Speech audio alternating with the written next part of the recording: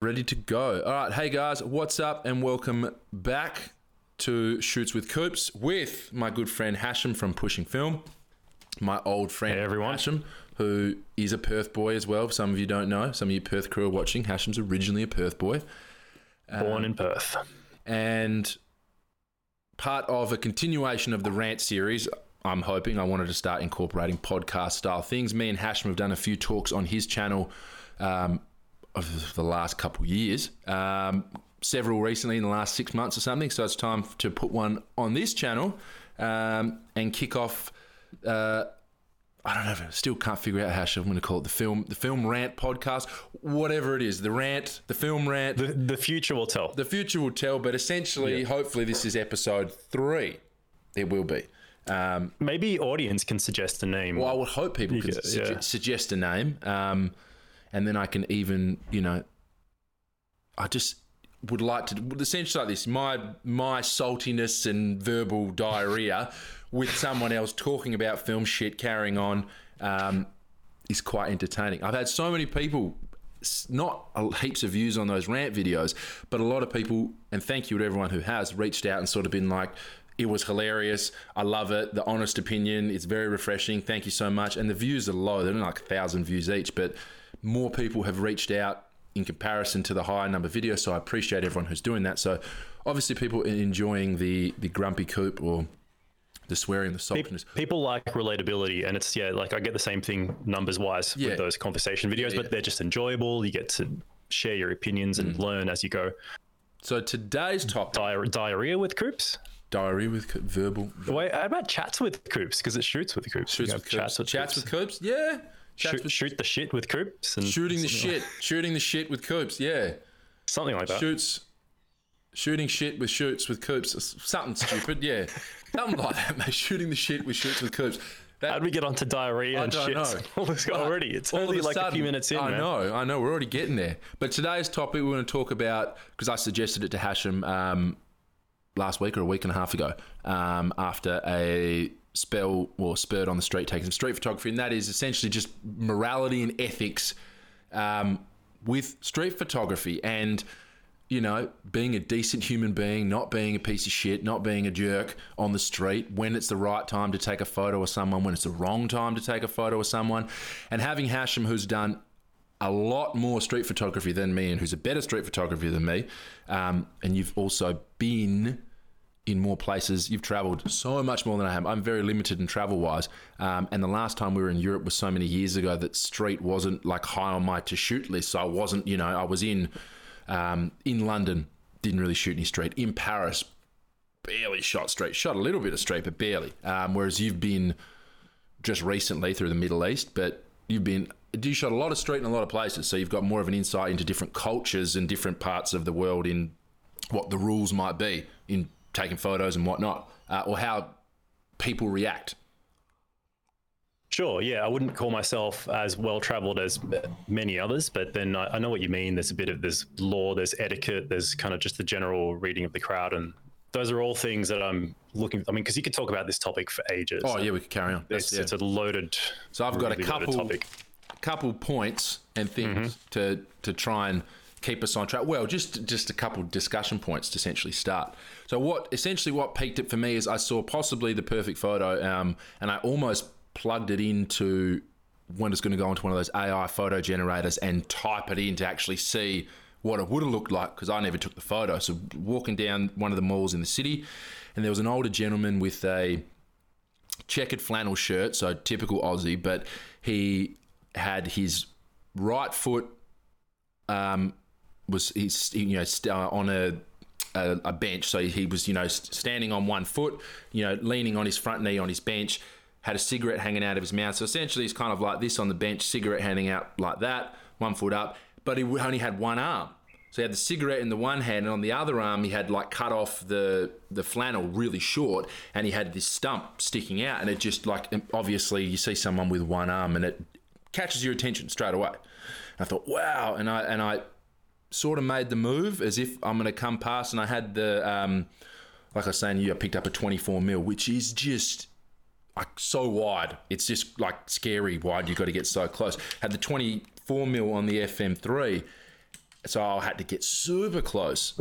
And then it's not that he noticed me, but I just sort of stopped and I was like, why am I taking this photo? Is it because, he's got one arm, that's what, and his pose and the cigarette and everything's attracted to me. But because he's technically disabled, you could say technically, legally, am I taking advantage of him for wanting to do that? And that's sort of when I just stopped and I didn't take the photo and I walked away. And that's sort of what sparked this conversation. And that's sort of leading into that, with that point, is sort of like taking advantage of people with street photography and how the people don't really talk about it, I suppose, these days. Like, why are you taking those photos?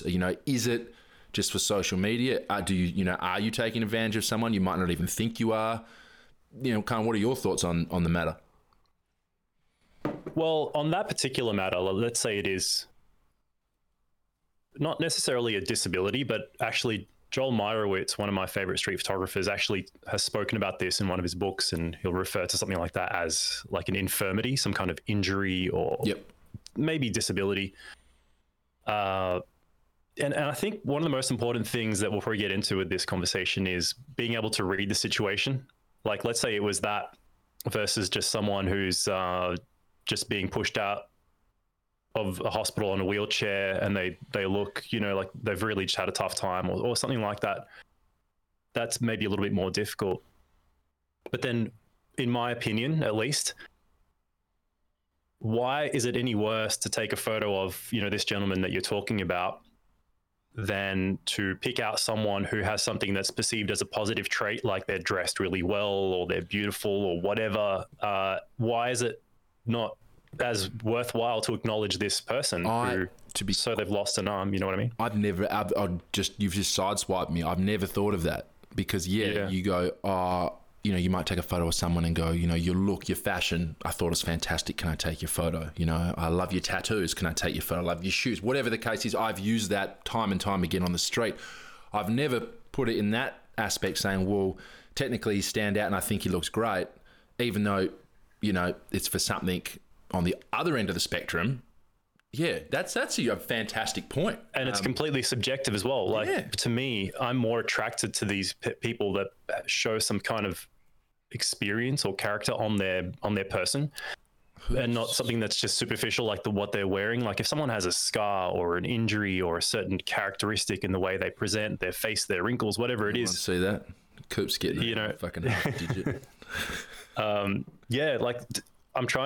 looking over at my bookshelf, because actually, if anyone's watching or listening and is interested, Joel Meyerowitz actually has a little mini street photography guide kind of book, and he has a section on this.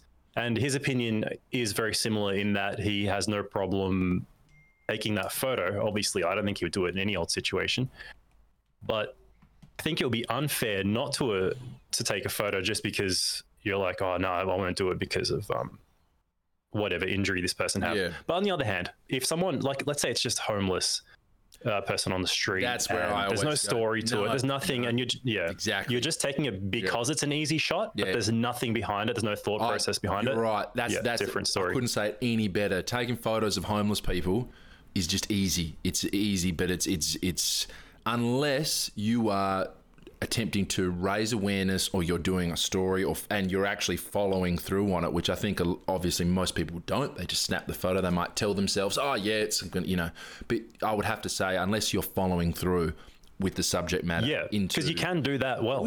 I've seen that. You can get to know the person, you can chat to them, you can hear their life story, you can represent that somehow in the photo, you can show some kind of juxtaposition 100%. Or whatever. But as long as it's not a cliche, and you're not just doing it for exploitation or for the easy shot, or just to show that I can take this photo. If you were naturally drawn to this person and you have a genuine like inquisitive nature about the situation, and then that's what drew you to it, then you take a photo, maybe, if it works out.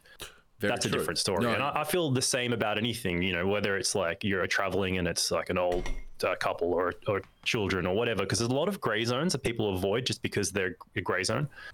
But to me, I want to be authentic. I want to get out there and photograph what takes my interest. Definitely. But on the topic, when we're talking about homeless people, because I made the point, the exception to the rule could be someone, and again, we're talking about this was done in the 80s or the 90s. So again, there's I think access, and we'll get onto that. Access is better then. But John Free's work, if you know his book he did on all the railway tramps, all the homeless people riding the railways.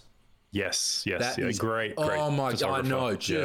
But he genuinely spent how many 10 years from where he decades, from where he worked. He would walk down to the railway yards in California or in LA, wherever they are, and just meet people and get their life story, and then take a photo and so on. But I hope he's still happy and healthy, because remember he dropped off YouTube a while ago. Remember he was doing that stuff, Dino and Free.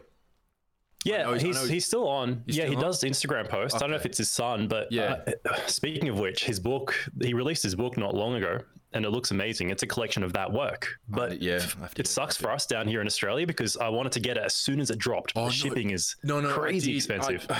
That's why I didn't buy it. I found it. I saw it and I thought, you know what? I was like, I can't pay this kind of shipping. I was like, hopefully one of the major retailers here get it in, but so far to no avail. I even tried to do a group ship here on Discord on my server. I tried to get a few people together. Some were interested. It wasn't enough to just, and then the other thing is he has to charge more. It's not a flat rate, even though on his website, I think it shows up, and people he's actually messaged me personally and said, you let me know, do this, that, but I can't do anything about the shipping. Yeah, because it's understandable. Yeah, the weight costs more. Yeah, it's a small production run. And I've even had someone in the US who I asked, like, hey, can you buy it on my behalf and I'll pay you? Yeah. Like I had Chris Visser from YouTube and someone else, and almost went through, but then it didn't. And I'm still wanting a copy of his book, End of the Line.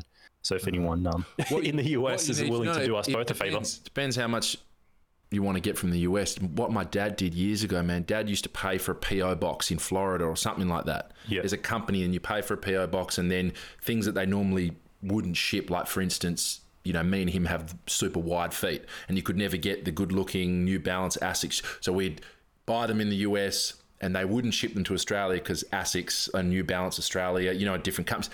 And you get it to the PO box would send it to Australia. So there's another route, but that probably costs more money.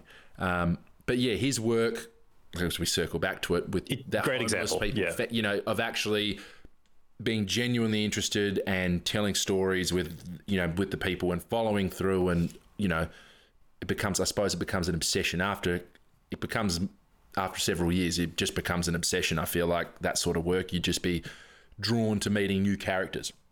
But you can tell with him, it's a genuine interest. He empathizes for these people, and it's similar to, I think, one of his idols, you know, W. Eugene Smith. If you've seen any of his stuff or documentaries about him and the work he's done and the photo series in Minamata, Japan, whatever. He really puts himself out there. He really, like, the Johnny Depp movie, or you didn't? I did. Of course, I had to. I know, because it's photography and it's Eugene Smith, and like I wasn't actually too familiar with him, you know, really to watch the movie just because it was Eugene Smith. But because it's a photography movie, I eventually watched it, and it's worth a watch, especially if you're into photography and film. I think, you know, you would enjoy it. Anyone listening would probably find some enjoyment in it. Yeah, that's true. Good movie. Yeah. So we're moving on from that point, and we're talking about the classic, because we're talking about finding characters and things like that just before, talking about finding characters, finding people, interesting people. Bruce Gilden. A lot of Bruce's work is definitely centered around eccentric characters, I would say. He looks for those, especially a lot of have you caught a lot of his modern stuff that's obviously digital that he's put on Instagram these days? So it's obviously digital, and some of the people are pretty heavy, or, you know, wild looking characters, I would say. But then his run and gun, shotgun style of street photography, that's always been controversial. The flash in the face, you know, what does he shoot with the 20, something, you know, he's got a wide angle, 24 mirror, 20, and in that headshot close up, controversial, which so many people have been trying to emulate, that off camera flash thing. Even one of my favorite human beings, old freaking Joe Greer, I see him doing it. Does he? It's not Bruce Gilden results, so it's not the same. No, it's not Bruce Gilden results. It's not the more portrait style, but again, it's definitely that, you know.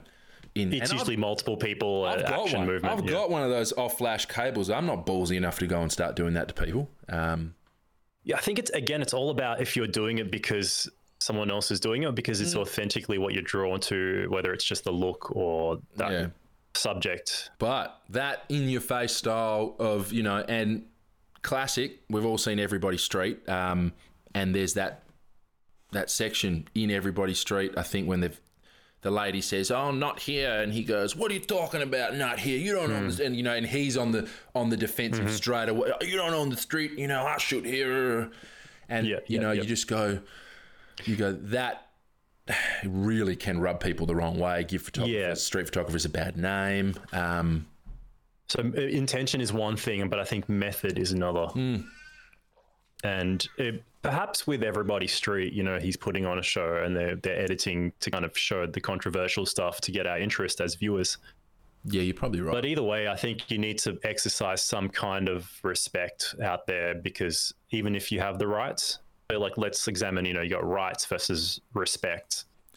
Yes. It doesn't mean that you have, you necessarily should lose respect for other people on the street or act in a certain way that's going to most likely elicit some kind of reaction or anger. Well, and that's the thing, is then you end up getting punched in the face, or you cop a handbag to the side of the head, you know what I mean, that sort of thing. But well, that could happen even if you have the best of intentions and you weren't even necessarily taking a photo. That's the thing about street photography, people don't understand. Which is another moral dilemma, I think. That's the reason why I think that really good street photography is far and few between today compared to 30 years ago, or 30 years ago, and some of the greats, is because of that, because people don't want to end up as a fucking Karen or a meme, you know what I mean? And I think there's an inherent distrust of people when they see a camera. I personally feel like if I'm walking around the street, people will look at me, and they always look at the camera. They're always staring at the camera, and they're probably, what's he taking photos of? What's he doing with that? Because again, how many videos do you see of people making absolute buffoons of themselves that go viral? You know what I mean? They're probably, and I think that people kind of go, well, are you taking my photo to make fun of me somehow? Are you going to put it on the internet and make fun of me? Am I going to become a meme? You know what I mean? I could think of nothing.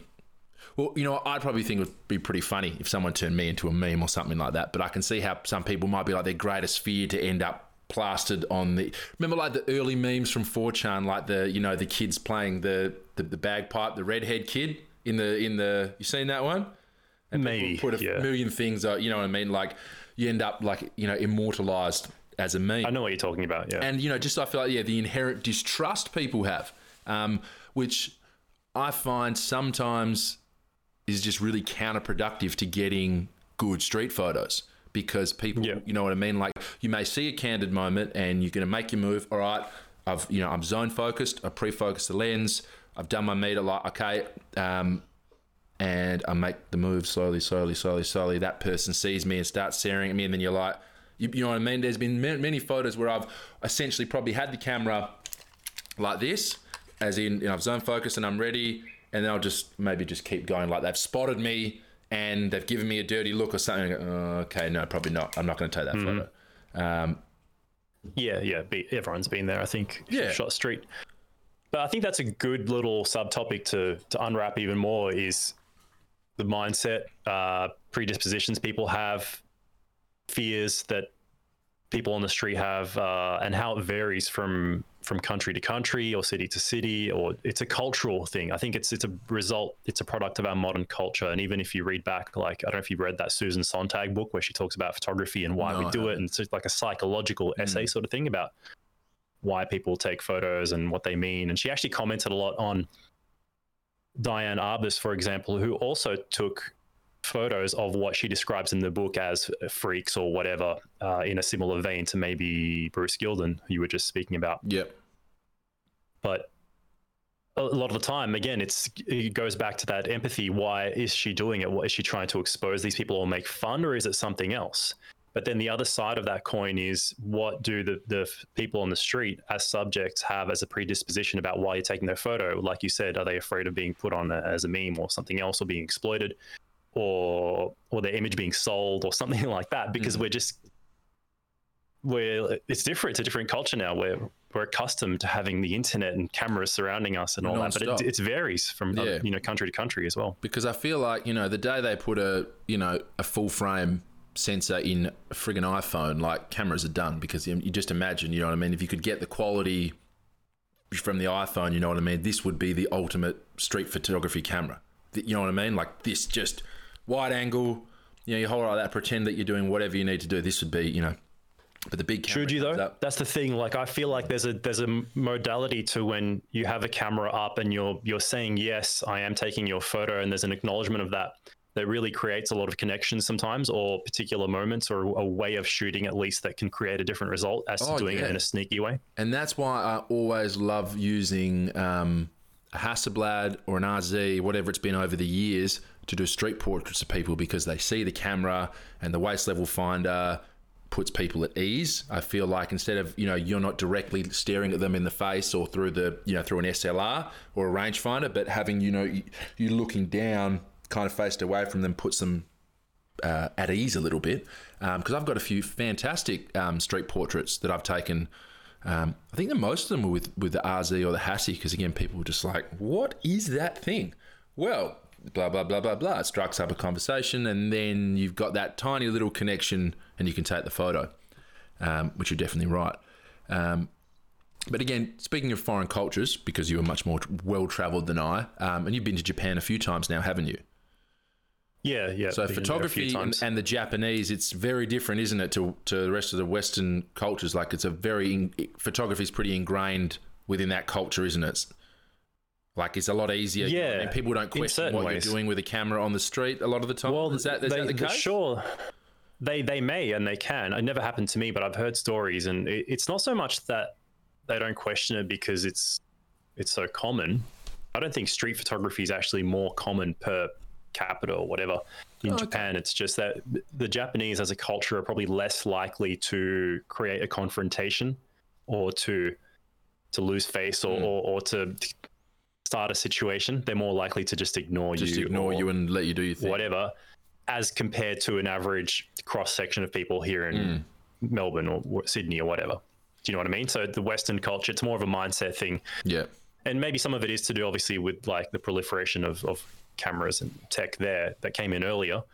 But yeah, it's really subtle. There's a lot of nuance to it from culture to culture. So, you know, people will make blanket statements, which I don't like doing, because then it can and will backfire a lot of the time. You say that, yeah, you go to this country and you'll be fine. No one cares if you take a photo. Someone goes and does that without any precaution. And then I've actually heard this happen. Like, someone had recently gone to Lebanon of all places because they saw my video, and they obviously asked me for advice because, you know, I'd been there, and I won't name the person because I haven't asked his permission to share the story. But I had a great time shooting there, and I said people are friendly as a general statement, and then even in one of the videos I said, like, in general and whatever. But then he had a situation where some kids took his camera and chucked it on the ground and broke it, basically, his Mamiya or some camera that he had.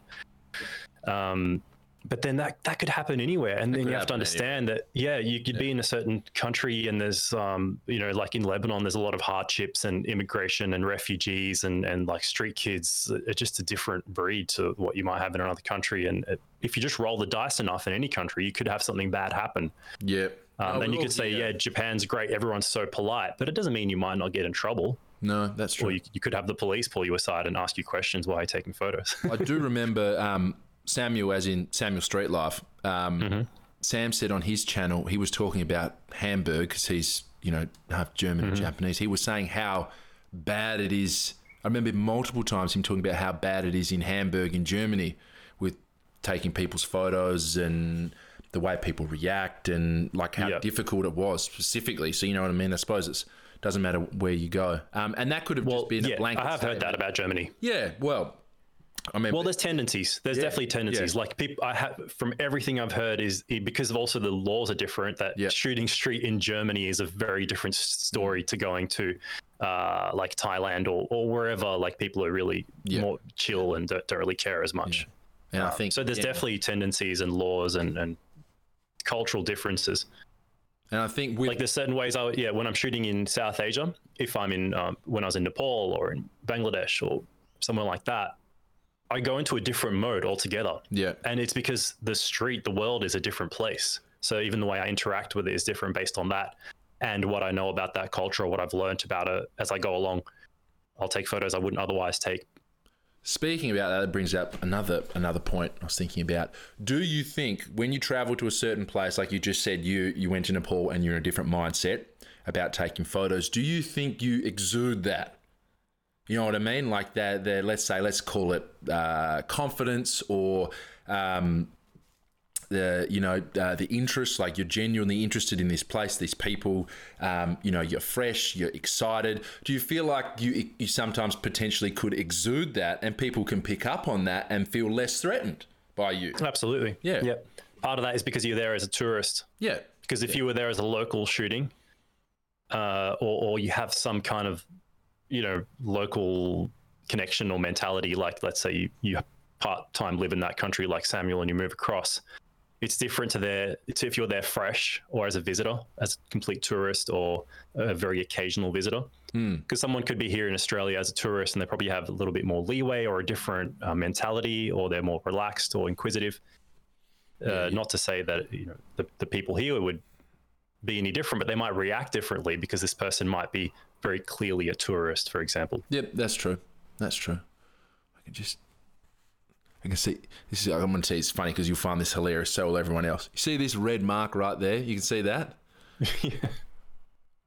New boom arm. It says It says on the box when you open it. I'm just looking at it. I can see. I'm like, oh, it's getting worse. It says on the box, be careful when you open it because of the spring. What do? Open it in front of my head yesterday. It just went whack straight in the face, cleaned me up.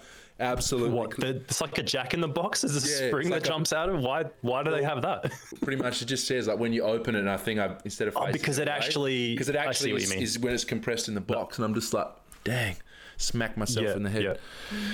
I've been punched in the head too many times as well. Thank you. That's why I stopped boxing. Hopefully not on the street with a camera though.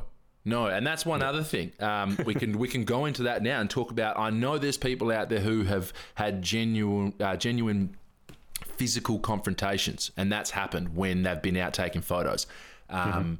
Whether a member of the public, whether they had to defend themselves or they had to run from the situation, and I think that you don't hear too much about that these days. Again, because I feel like everyone's got a phone on them as well. So like, let's say that did happen, people are going to start recording the situation, and you'd be like, hey man, like calm down, I'm sorry, leave me alone. People aren't going to take it as far.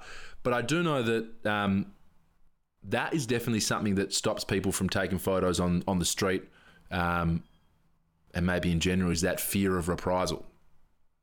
And do you you probably don't anymore, but when you started out, because it'd probably be helpful for a lot of people getting on board with photography and street photography in general, getting over that fear of fear of reprisals. Okay, if I take this photo, am I going to get busted? Am I going to get in trouble? Am I going to get attacked?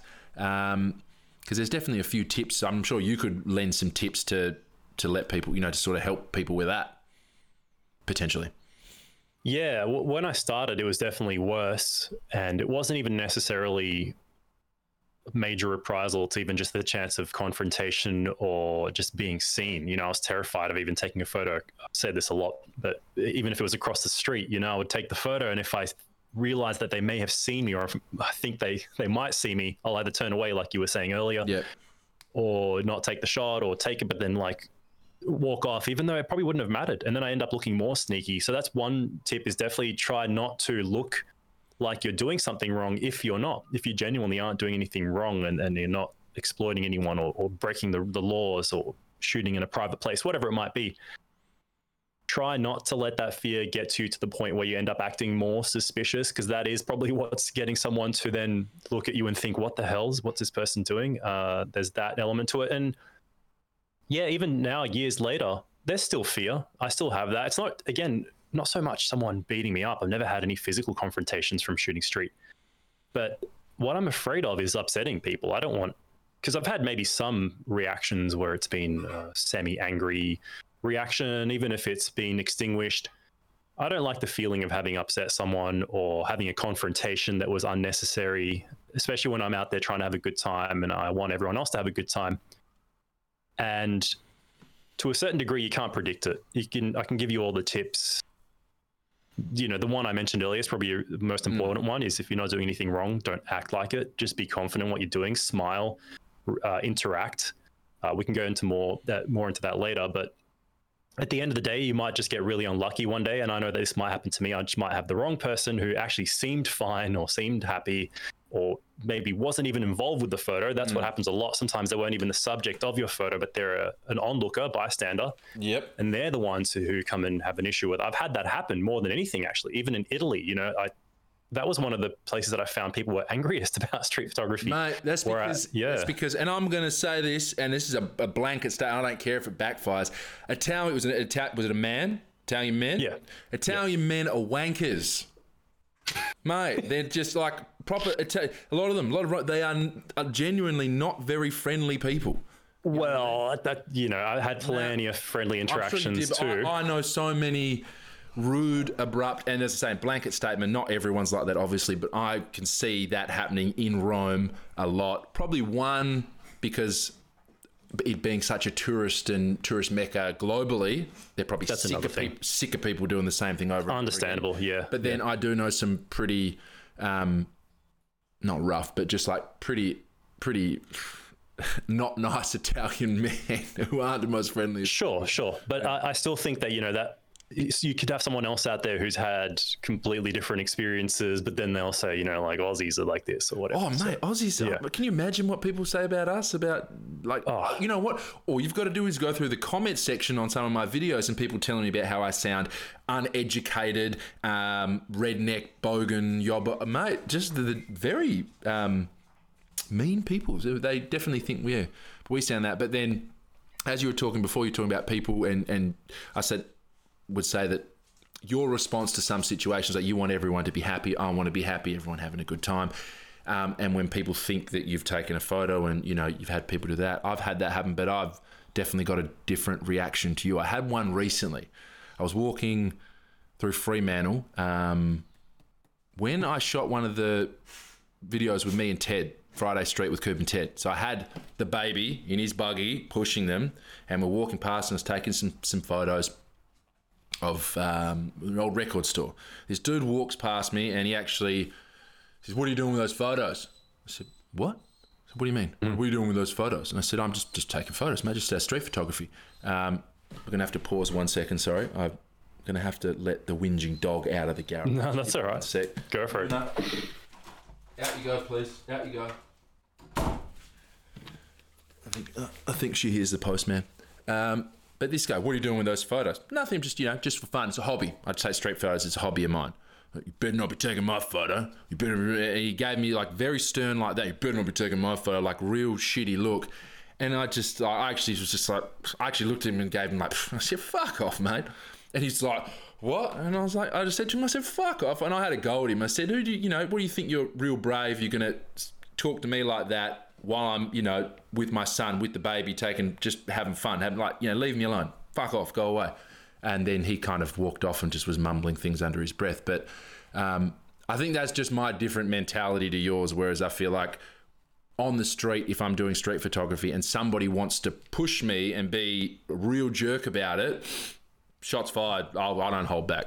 And that's not a good way to handle 95% of the situations on the street that you come across, I would say. Well, I'm really glad you brought that up, because that's probably the most common type of confrontation that I've ever had is something like that. And let me kind of tell you my experience, because it's a really interesting approach or reaction. And in my experience, I've had maybe reactions that have been similar to yours. And oftentimes it is a shop owner or someone who pops out and said, what are you doing with those photos? Why are you taking a photo of my shop, or something like that? That's where people can be sensitive.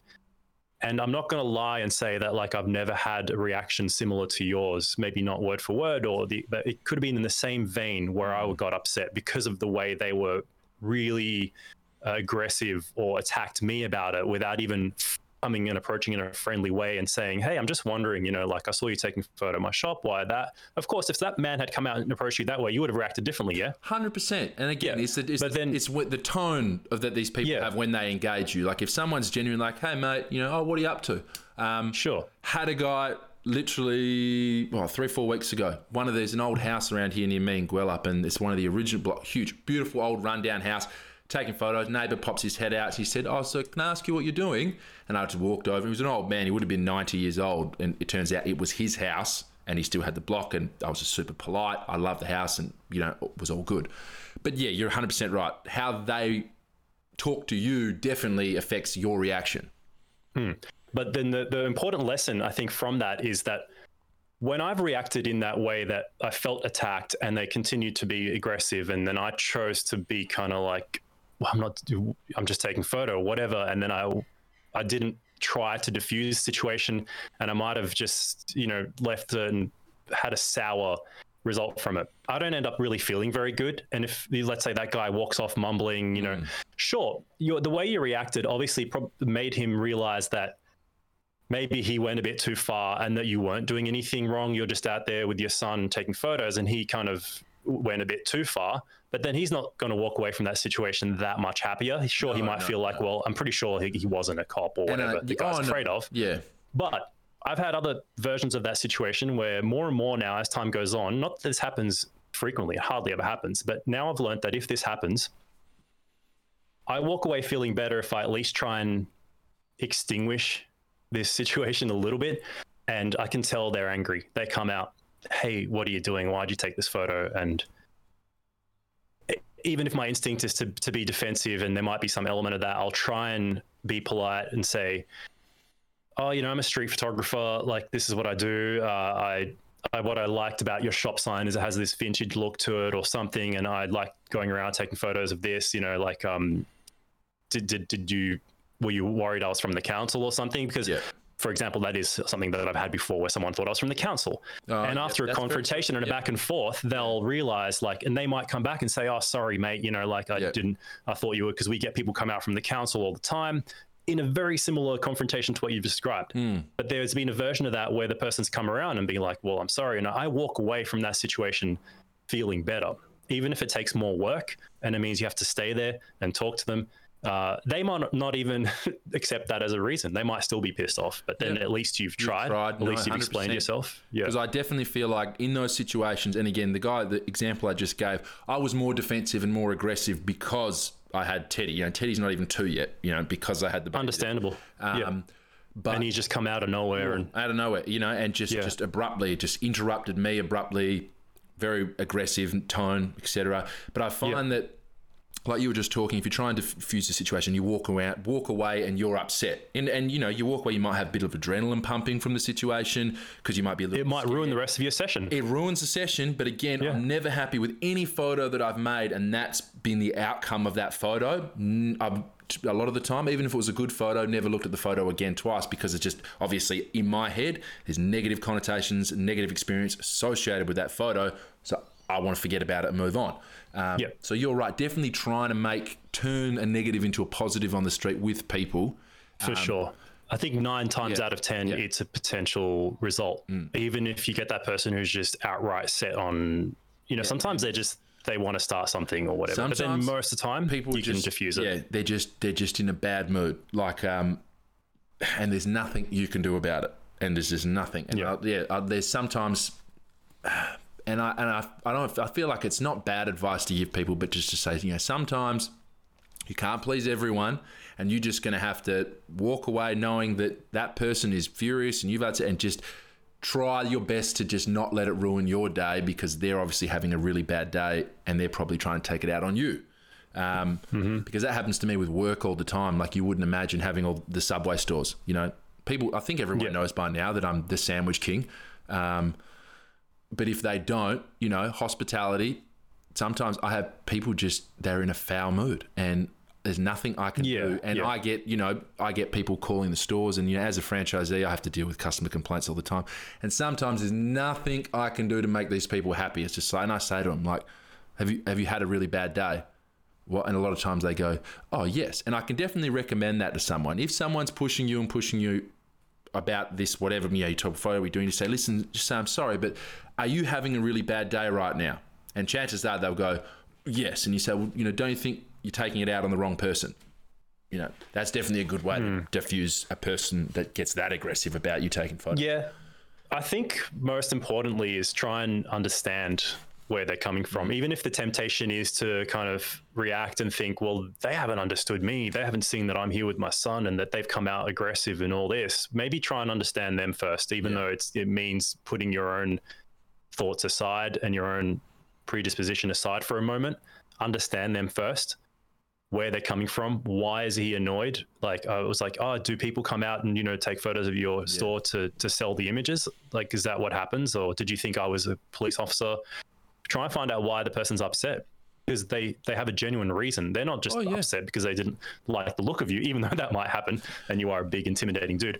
But and that's try and understand them first. That's a plus. And then once you've understood them, they're way more likely to listen to your side of the story or accept your side of the story, or to believe you when you say, hey, I'm just a street photographer. I do this for art. Check out my photos on Instagram. If you just try and approach with your reasoning first, they're very unlikely to accept it if they come out angry. If you try and understand them first, then you can explain your side of the story, and then you both win. It's a win-win situation. Because another, not a branch, but you could almost call it like being on the street. And that's when I'm shooting surf and I'm in the water, and essentially I'm doing the same thing as I would on the street. I'm taking photos of people who are coming at me really quick. I'm sticking my camera in front of people as they're trying to surf waves, and it's essentially the same thing. And a lot of times I'll be sitting in my spot in the lineup, take those photos of people, and as soon as they're paddling back out, they paddle up to me and they just like, hey man, did you get that? Or did you take a photo? And I'm like, yeah man, 100%. And the question I get asked all the time, and I'm sure you've had it asked before, and I'm sure so many other people have had it asked to them on the street, is what do you do with the photos? And I get it all the time. What do you do with the photos? And I tell them, I'm saying this is, I'm a surfer and a photographer. I'm combining my two passions. I just do this for fun. I love taking photos of surfing. And that is genuinely like a 90, almost, I would say 99% of the time, that is the best reasoning. And people just go, oh yeah, he's a surfer. Yeah, cool. No worries. Like no dramas. Yeah. And every now and then, if it's a really good photo and someone paddles up, I always go, hey, well, this is my Instagram. Add me, and I'll have a chat with you and I'll send you the photos for free, for nothing. I'll send you the photos of you surfing. And they're like, oh, wow, really cool. And that's, that's definitely helped me build some relationships within like the surf community in Perth. But do you find that happens on the street as well? You get, what are you doing with the photos? Why are you taking these photos? What are you going to do with these photos? Well, because I think a lot of people don't have a good answer, a rebuttal to that. And if you're on the spot and you're, what am I doing with them? And you're like mumbling, you look more sinister, let's say. You know what I mean? Like you could be doing the wrong thing. What are your thoughts? Yeah, I think intention, that's one of the things I noted down in my little doc that I have here. But then to answer your question first, it does happen, but it's more often in those situations where it's a niche or performance culture kind of thing. Like if I'm shooting skaters or I don't shoot surfers, but I guess that's similar. And of course, I think people who are putting on a performance or doing something spectacular, it lends itself to people wanting to take photos of it. And they understand that, like, if I, got that wave and it was a cool shot, I wonder if this guy got it. So a lot of time they might be asking because they're interested in getting a copy, which is great. And that's a brilliant way to share that interest, give it to the person, send them a copy, give them the Instagram, whatever. Definitely a great way to affirm what you're doing, what they're doing, what you're doing, what they're doing, what they're doing, what you're doing makes everyone feel good, and it's let's keep going on that merry-go-round. But sorry for butting in.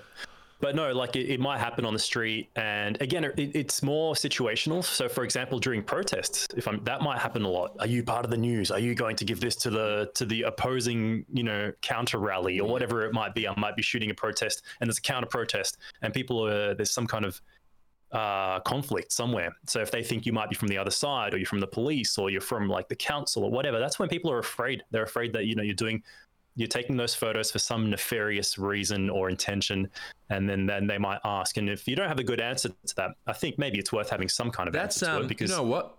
Speaking of protests, like you were just saying, because I know you've photographed a few, and there's genuinely a lot more going on in Melbourne, Sydney than there are in Perth. We have far and few between.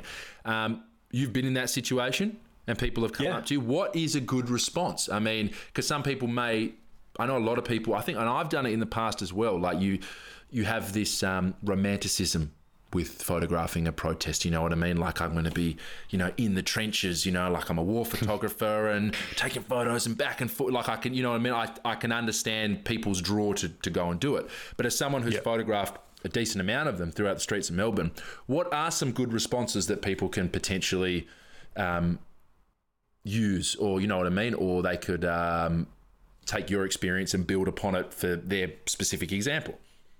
Yeah, well, for me, during protests, it really depends, but I think maintaining your sense of neutrality, like unless you're there as part of the protest, which is fine, like you're on the team, so to speak, of the people protesting, you can go say that, like, oh yeah, I support this cause and I'm here to document it because it's an important issue, maybe. But you might be photographing something where you're not affiliated or supportive or necessarily have any opinion on whatever they're demonstrating. So then they might be afraid. And this could happen, for example, you know, we had these last few years here in the world, really, where there were a lot of far right protests or counter this or whatever. And then oftentimes those characters, when I photograph that, they might ask you, are you a journalist? Which news channel are you from? Are you part of the news? Are you this or that? And then I'm just like, no, I'm just independent. I'm a photographer and I try to document history. I think this is an important part of history or future history, you know? No, but that's very good because you're that response, I think, is fantastic. Whereas I'm to document history and I think this is an important part of history. That is solidifying that person's right intention to be with still maintaining neutrality. Yeah, because even if you disagree with some of their cause, all of it, you're not going to go and tell them. No, you're not going to tell them. I think you guys are a bunch of wankers and what your opinion is shit and I want to make fun of you. Like, of course, that's not what you're doing anyway. I think you're all bonkers, anti-vax. You know what I mean? You could say that whatever side of the fence you fall on. Yeah, but that's definitely that. I couldn't word it better myself, man. I think that's fantastic. Because as photographers, we can't be completely unbiased. But then you shouldn't be overly biased necessarily, unless maybe if you're part of the protest or it's a cause you believe in and it's genuine, go for it, but then you're on their side. But don't do it just to aggravate or to highlight someone's opinion, your ideology that disagrees with yours, because who's to say that yours is any better just because you're coming from an opposing camp? No, 100%. So I just feel as a photographer, the perfect response to maintain some neutrality. And then on the other hand, it doesn't always work. I've had during protests where people have reacted and similar thing, they think you're from the news or from a journalist or they have fears. So there were a lot of Iranian protests recently about some of the issues that were going on over there and the injustices in Iran and the government they have there and whatever. Yeah, I caught a small one here several weeks ago as well, actually.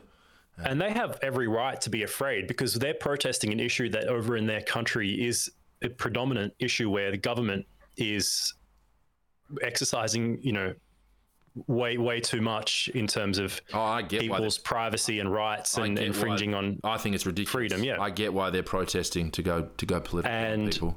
Perhaps in another country, the media is representative of government spies who might, single people out for protesting and therefore exercise some kind of action against them. So I was sensitive to that and I understood. And, people got angry once when I was there and they were like, why are you doing it? You know that this could happen to us if our government finds out or sees these photos. Are you posting it to the news? And I try and explain, and it was really hard to diffuse the situation. True. No, but and sometimes, you get lucky because they find out like, so you're not from this or whatever. Or finally, it just takes one bit of information to reassure them. Oh, you're Lebanese. That's kind of, you're probably not against us or whatever. You've got an in that. Sense. Yeah. So then they're like, oh, sorry, Well, it's funny, speaking of photography and Iranians, it's funny because they're related. Have you ever gone back and have you seen the photos of Iran in the 60s and the 70s? I have, It's brilliant. I'd love to go there one day. Current day. What the current government has done and taken over, and what I mean? Like it's just ridiculous to see how people used to live and how free-spirited as far as like outing events, the way people dressed, what people used to do, compared to what they compared to a current, group of. That's crazy. Some similarity in Beirut in Lebanon as well. No, definitely. But again, that's so it's unfortunate, and I did sympathise and empathise for the cause that these people were protesting against, and I was actually kind of like somewhat supportive. So I just tried to express that. It's not there's still mostly neutrality because I can't pretend to actually, I'm not Iranian. I don't really understand the issue as much as anyone Iranian would. But then I thought it was an important issue. And I thought this is definitely a big deal that, when I shared the photo, I used their hashtag. I was, so like I tried to paint it in a light that wasn't against it. No, it was fairly neutral. That's using your, having your Middle Eastern background, your family background, tying you essentially in a way to kind of. You can understand that's another topic, access. But then it wasn't really. I'm still Australian by all intentions, and Middle Eastern and Iranian, like it's very different. It's just the same, but it's the same here. Like mum's Greek. Even though I don't look have like an ounce of Greek blood in me, thanks to Dad. But you know what? Finding common ground is good. But again, it doesn't take much. When we had the sort of that financial collapse in Greece, you know what I mean? Yeah. And like I wasn't, protesting at, the European Union. Oh my God, I wasn't carrying on like that. But speaking of the protest and another thing, do you think, another tip for people, what's your thoughts on little white lies? You know what I mean? Just like, let's say you were, let's say you're in a, because generally I find that we had the protests regarding vaccinations were very heated across the country over the last couple of, probably over throughout the world, they were very heated. Would you, what are your thoughts on people being like, you just blatantly telling that little white lie, like, I'm here I support you guys, like I'm part of this, and like to get access that way or to get people's permission that way. What are your thoughts about that? It's tricky because we're morality and photos. It's like, okay, well, I'm lying to these people, but I'm not trying to take advantage of them. I'm not. I know what you mean. I'm not going to take these photos and blast it and have some absurd title to do with whatever they're supporting and how ridiculous I think it is. But I want to take photos of these people to document it. But I need to lie a little bit about what I believe so they'll let me in. That's some real grey area. That's a good one. I've actually had chats about this before because I have kind of done it. I haven't lied about directly saying, I support this cause or whatever. But in a way, little white lie. That's what I mean. I think, yes, and I feel and it has been an ethical dilemma. I've been shooting protests with a friend, for example, or whatever, and tried to, it is a white lie. I can't sugarcoat it. Yeah, I have done it, and I have had this discussion, and it has been a bit of an ethical quandary later. But currently, the way I feel, maybe future me would feel differently or have learned better. I think it's okay. So do I. That's what I mean. Feel free to, if anyone disagrees with me, I think if it protects you from confrontation, if you're not bending the truth or lying in an egregious way or outright misleading someone in a way that's going to affect their thoughts going forward, if it would have been no different. If you're not going to be profiteering from misery, essentially, you're not going to be making a profit off lying to people and taking advantage of people. But you want to take these photos, you want to make good work. Let's say you just want to make some good work, but it's going to involve telling a couple of white lies. You know what I mean? Because here's the thing. I'm sure if we spoke to any hardcore photojournalist throughout the last 40 years, they'd probably be like, oh yeah, we used to bullshit all the time. We used to bullshit our way into situations, and then we'd bullshit our way out of a situation as well. Yeah, you kind of need to sometimes. It's part of human nature to try and create relatability where it doesn't otherwise exist. I know this is something that I've faced growing up in order to try and to fit in, because I've grown up, fairly introverted and not always found relatability. And then, or I might have some, but it's not my area of expertise. Let's say I'm talking to someone about cars or whatever, and maybe in order to impress them subconsciously, not even conscious, I bring up something that I think they would be interested in or know about in order to feel better about or to fit in, or to get a conversation going, or to seem more likable to that person. So we do this on a daily basis. Those are all little white lies. I actually did it this morning, but it wasn't a white lie. It was some customers in the store were complaining about motorbikes and dirt bike crashes, and I was like, "You're talking about dirt bikes not being safe?" And I was like, check out this scar here. I said, well, that's real. That's real. What I mean? But but sometimes you bring something out of your ass and you realize later that wasn't really true. That's not really it's kind of just something. It felt like I should have said it in order to impress them or in order to fit in. and we do this all the time. So when I do it in those situations, it's either an extension of that, or maybe it is just a white lie, and I say, you know, like, yeah, I support the cause, I'm not against it, or whatever. So yeah, it's a tricky one. I wonder what other people think. So do I. I'd be very curious, because I'm sure we're going to have some people comment that potentially would be on that, maybe let's say a higher moral high ground than us, and they would say, maybe you could mark it as a chapter or something, because I'm really very curious. I refuse to. I've had this conversation, and I'd probably continue to do that in situations where it felt natural, like if my access was on the borderline, it was in the gray zone, and I felt like I needed that little bit more in order to at least have that person continue doing what they're doing. Let's say, particularly we could go back to the Iranian protests, and let's say you had the opportunity to go back to, you know, someone's house. Oh, we're all coming back here afterwards, and if you were just a little white lie of a kind of a bit of a lie, essentially, like, oh yeah, my parents are Iranian, you know, I have Iranian relatives, it's so to, you know, oh, okay, you know what I mean? That, you know what I mean? Which is, it's a lie, but, you know, but you still have that Middle Eastern background.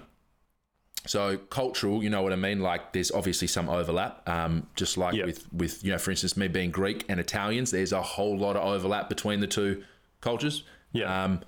Well, that you could find easy ways to do it. Like you went to a Greek festival, but you're Italian. They ask you, "Oh, are you Greek? Why are you taking photos? Is this for the Greek newspaper?" And you could say, "Well, no, but I'm Italian, and we also love this thing that you're celebrating, whether it's food or something that crosses over." So I wouldn't go and say, for example, an outright lie, "Oh, no, I am Iranian, or my parents are," whatever. I could say something like, "Yeah, I'm Lebanese, and our government committed some similar atrocities or did something like this." And I'm not saying this actually happened. But maybe find a thread that you can tie the two together without pushing that lie in a lazy way. Try and be creative, maybe. So that, I don't know, it's tricky. Definitely. Yeah. Oh, that's good. Where are we up to on time? I'm just going to have a look. I think, well, this has gone on for a bit longer than I thought. I'm trying to but we've covered a lot of ground. We've covered a lot of ground, actually. I'm out of coffee. So am I. Where's the time? I can't even see the timestamp. I think it's been almost an hour. Yeah. But I can't even see. I'm just trying to, I won't see it until after I close all the windows. I was just trying if you have OBS, it's on the bottom right little recording thing. 1 hour and, well, you know what? It's been an hour, but we waffled on for probably 10, 15 minutes to start with, didn't we? So probably about 45 minutes of that.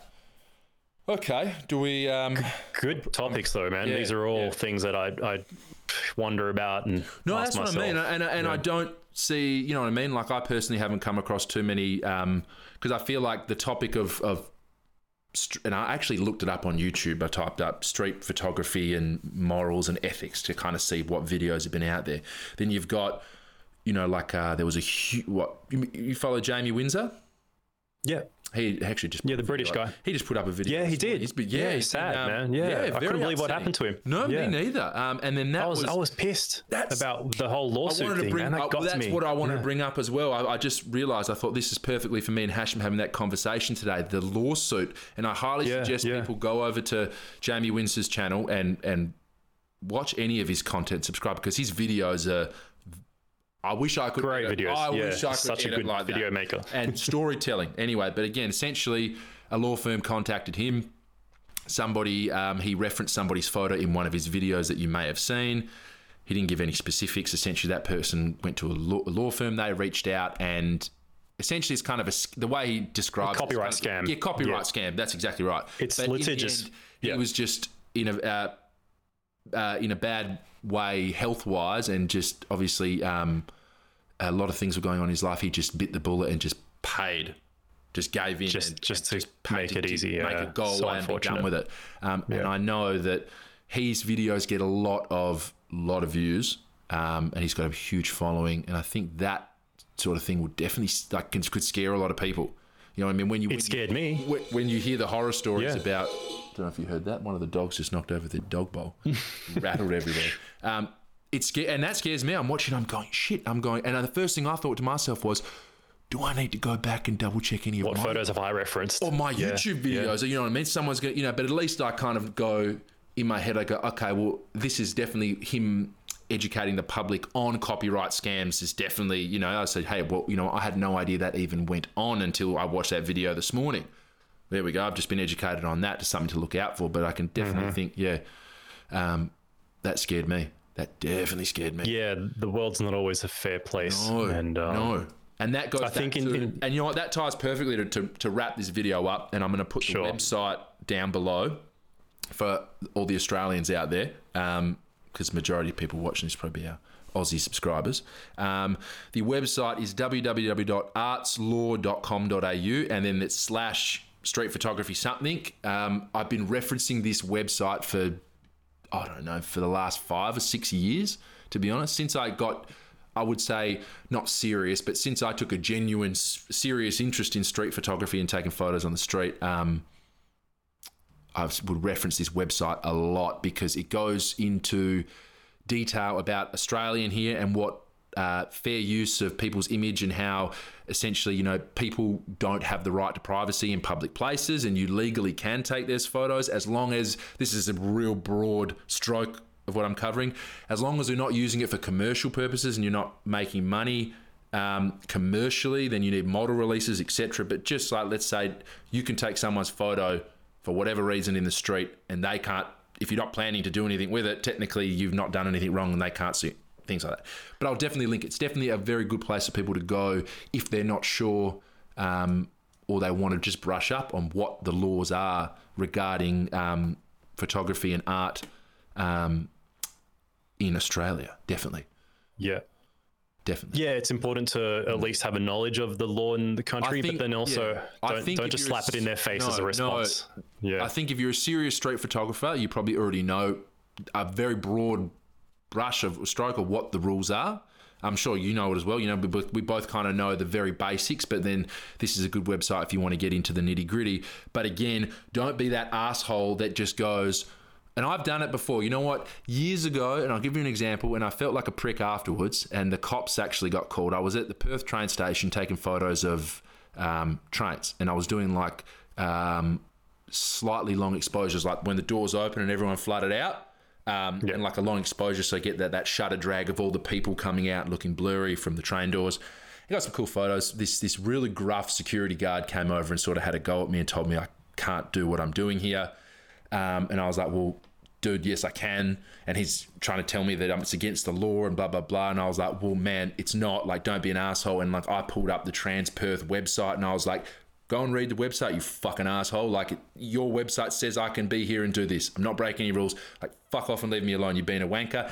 He called the cops. Cops came over. 2 cops, like, essentially, they tried at the beginning. One copper tried to, like, give me a spiel about terrorism and thought you could be taken for, and I was like, mate, I actually had to go. I was like, you can fuck off as well if you think I'm a fucking terrorist taking photos. And it wasn't until like another 2 cops came with a senior sergeant guy, and I was just like, man, he's just like, oh no, man, you just you know, yeah, it's not against, but just why don't you just move along for now and go photograph someone else. And I'm like, yeah, cool, yeah, he was a really cool dude, thanks, man. And then I used that. I slapped this guy in the face with, fuck off, I'm allowed to be here. And look where it got me. The police came. Yeah. And more police came. And it's not worth it. Waste of everyone's time. Better off just being polite. And one other time it happened was out of genuine. I was at the Subiaco train station, and this was long exposure days on digital as well. You know that classic shot, the Street Leaks Instagram shot of the trains, but long exposures through tunnels and all the lights drag, and it was really trendy for a while. I was shooting that at the Subiaco train station, and the security guards came up to me and asked me to move, and they were all nervous because they were watching me on camera. But genuinely, it was only because, and they told me, listen, when people are here doing what you're doing, generally it means they're about to jump in front of a train and commit suicide, and you're making us all really, really nervous. Can you please just not, like, we've had it happen before, and I was just like, what? 100%. I totally understand. I'll pack up for the night. Thanks, guys. See you later. But they sort of approached me in a different way. Yeah. Sure. Again, I think have some consideration, I guess, is the lesson as well. And just don't be that person who throws it in people's faces. Right. Read the situation. Is the shot worth it? If it's not worth the hassle or the argument, just leave it. Just move on. Keep everyone happy. 100%. If it's really, really worth it and it's a once in a lifetime, sure, stick it out for the argument. You know what? Most of the time, it's not. I don't know what that shot could possibly be. In my head, I'm going, I don't know what could that shot possibly be that it would be worth.